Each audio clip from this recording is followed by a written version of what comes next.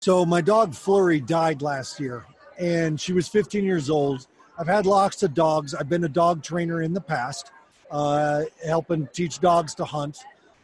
I've owned aggressive breeds. Flurry was a part white German Shepherd and part yellow lab. And she was far and away the best behaved dog I have ever had in my life. When we started opening and working with kids, we had a situation where a girl had been triggered with some past trauma and had a complete and utter total meltdown. She was 100% offline. We could not connect with her. There was nothing you could talk about boiled broccoli or how trauma is affecting the brain or motivational things to get her forward. But for 3 hours, she was so offline, we were getting very, very concerned. Then my dog Flurry, who had no emotional training, no therapeutic training, nothing, walked up to her, laid down next to her, and scooped her nose in between this girl's arms, and this girl started petting Flurry. And she was back. We had her back. And my wife and I watched this situation and we said, oh, that's why animals. And from that point on, at Fire Mountain, we've never not had dogs. We've had horses and cows. And currently, our kids work with wolves.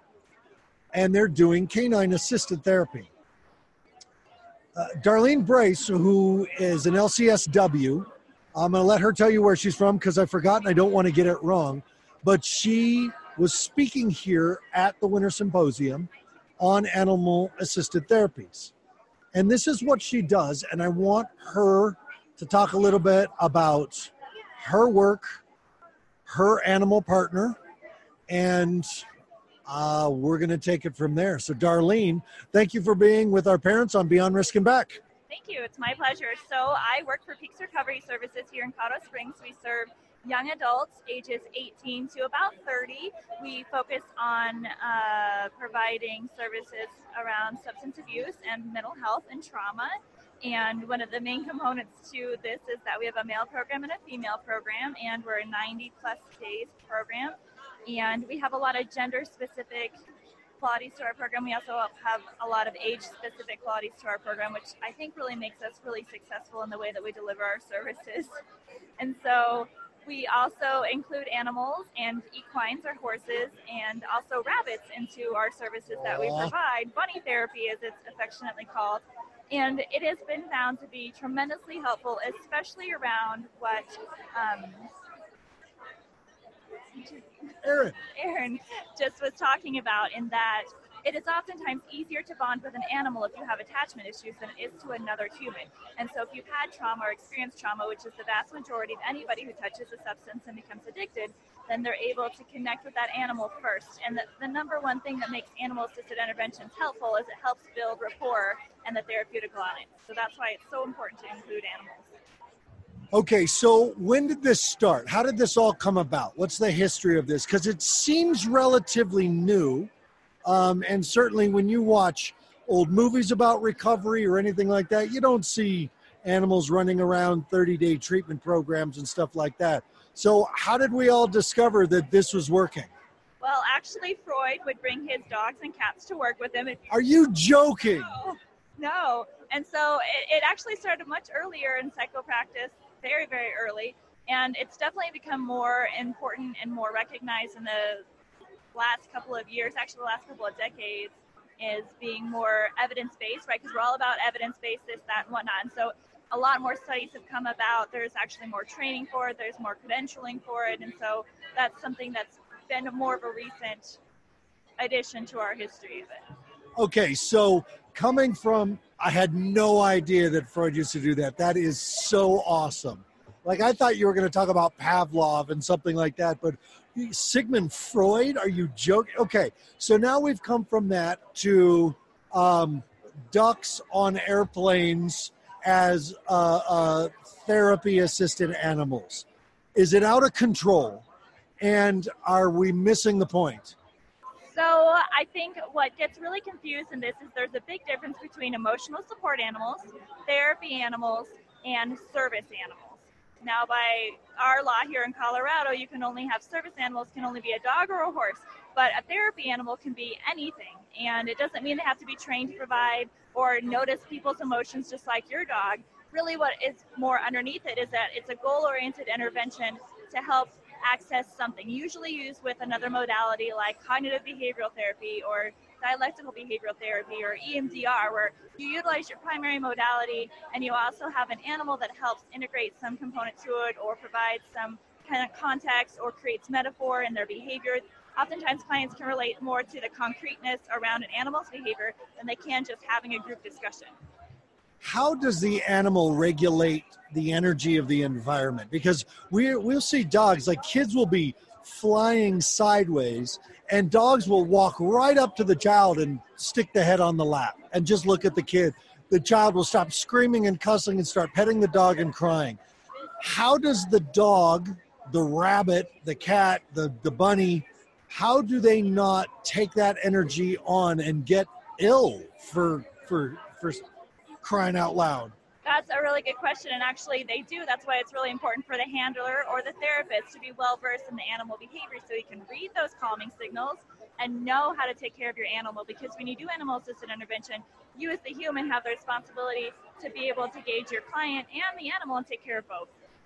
What is a way of taking care of the animal? And now I'm asking for parents in such a way that you've got a chaotic home, the dog's living in it, sleeping in it, hanging out in it. And how do you help your pet regulate so that the home has a supportive animal in it? I think it's helpful for them to have breaks. They have to have a safe place to go to, just like we as humans have to have a safe place to go to when things get scary or chaotic or dysregulated. They have to have their own space that they're allowed to go to, and they have to be allowed to be able to be who they are and display their own animal behavior, whatever is natural for them. They need that outlet, especially for dogs. Energy. They got to get their energy out. A well-versed dog is a dog that's well physically exercised. In listening to you talk, it's obvious, it's very clear to me that you know a lot about different therapeutic modalities. You're an LCSW, so you've studied a lot of them.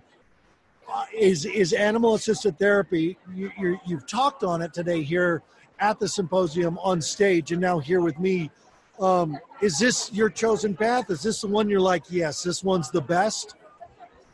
I'm all about it right now. I just graduated from the University of Denver Animals and Human Health Certificate. They just created a new one that's canine specific.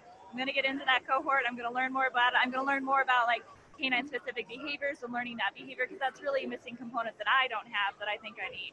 So why do you think this is better? What is it about this modality that's working for you and your clients? There's so many reasons, but it helps people be more mindful. It helps them be present. It helps them regulate their own nervous system when they have a dysregulated nervous system and they don't know how to do it.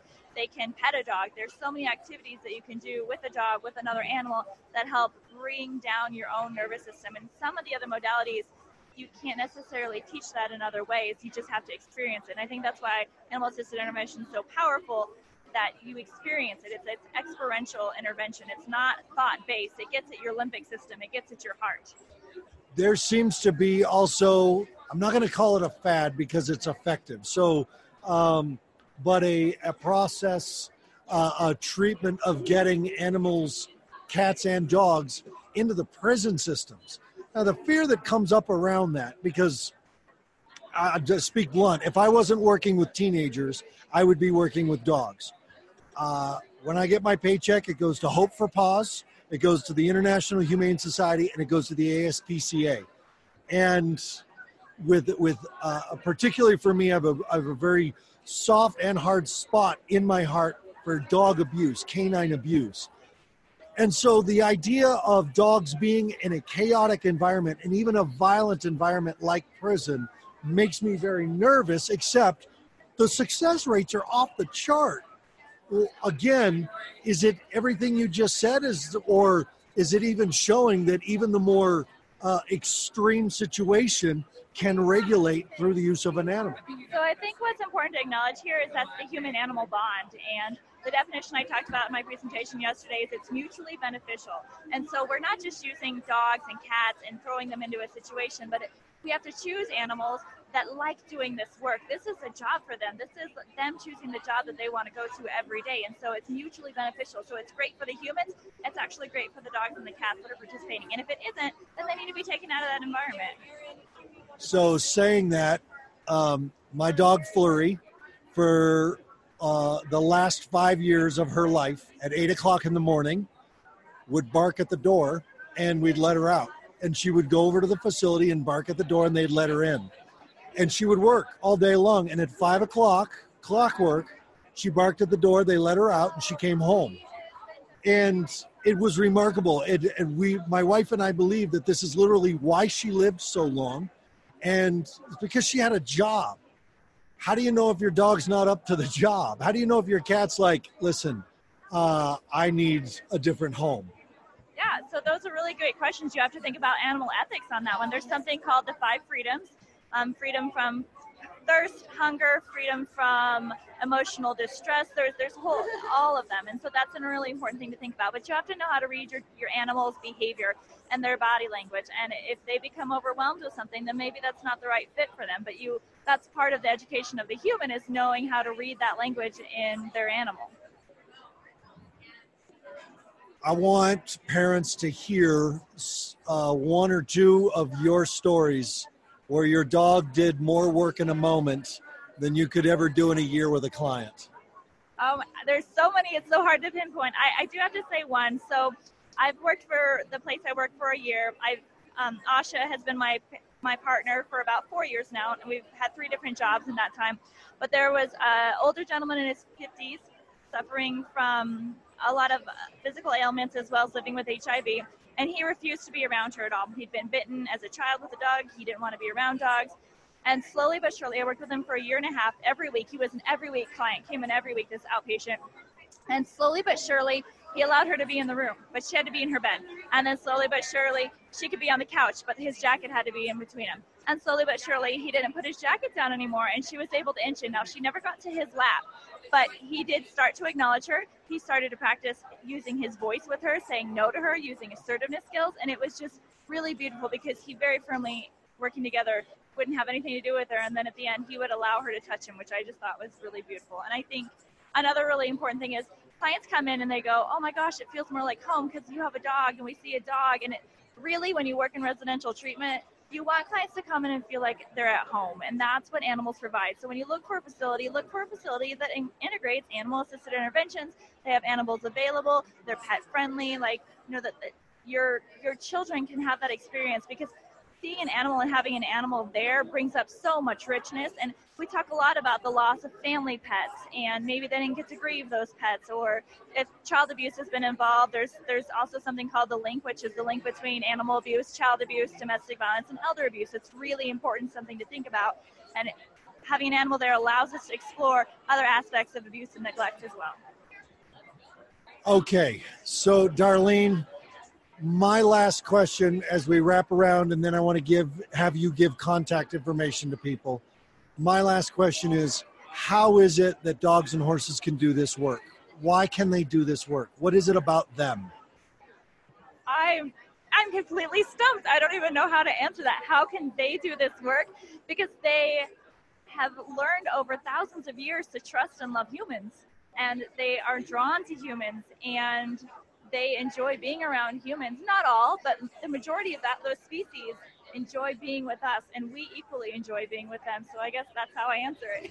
Darlene, how do people get in touch with you or your facility if they're thinking that working with you and you called it a animal partner? Yeah, she's my pet partner. Your pet partner.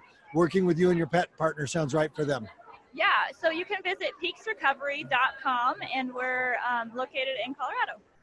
Perfect. I was chased by a horse as a child, and I was terrified of horses until I had a Gestalt equine therapist. I was at a group event, and I was the only male in the group, and all the other women in the group were really struggling with my energy, because I was in a very aggressive mode. I was angry at a lot of things. And the women kept saying to me, you need to calm down so I can be around this because I want to support you, but you know, your energy is too much for me. And Melissa Pierce, this brilliant therapist, said, bullshit. And she brought over this gigantic black stallion. And she said, Aaron, get up there. And terrified, being in my late 30s, terrified of this horse, I got up on the back of this horse, no saddle. She said, hold on. And I grabbed the horse's mane, and the horse took off at a dead run through a field. I started sobbing. I was crying. I was screaming. I was yelling. This horse took on my energy and was showing me. And my experience of being on me while being me was so freeing. And next thing you know, I owned a horse. I think that's the potent power of working with animals. So Darlene, thank you very much. Thanks for talking with my parents. Thanks for being on Beyond Risk and Back. Thank you so much. Parents, you take care of yourself first. You take care of your adult relationship second. You take care of your children third, because in that way, we do our best work with our children. We'll talk next week. Nice job. Hey. Very good. Yeah. That's so great. Glad to hear your personal connection Oh, to it, too. man. We send our kids to Song of the Wolf Healing Center. Say.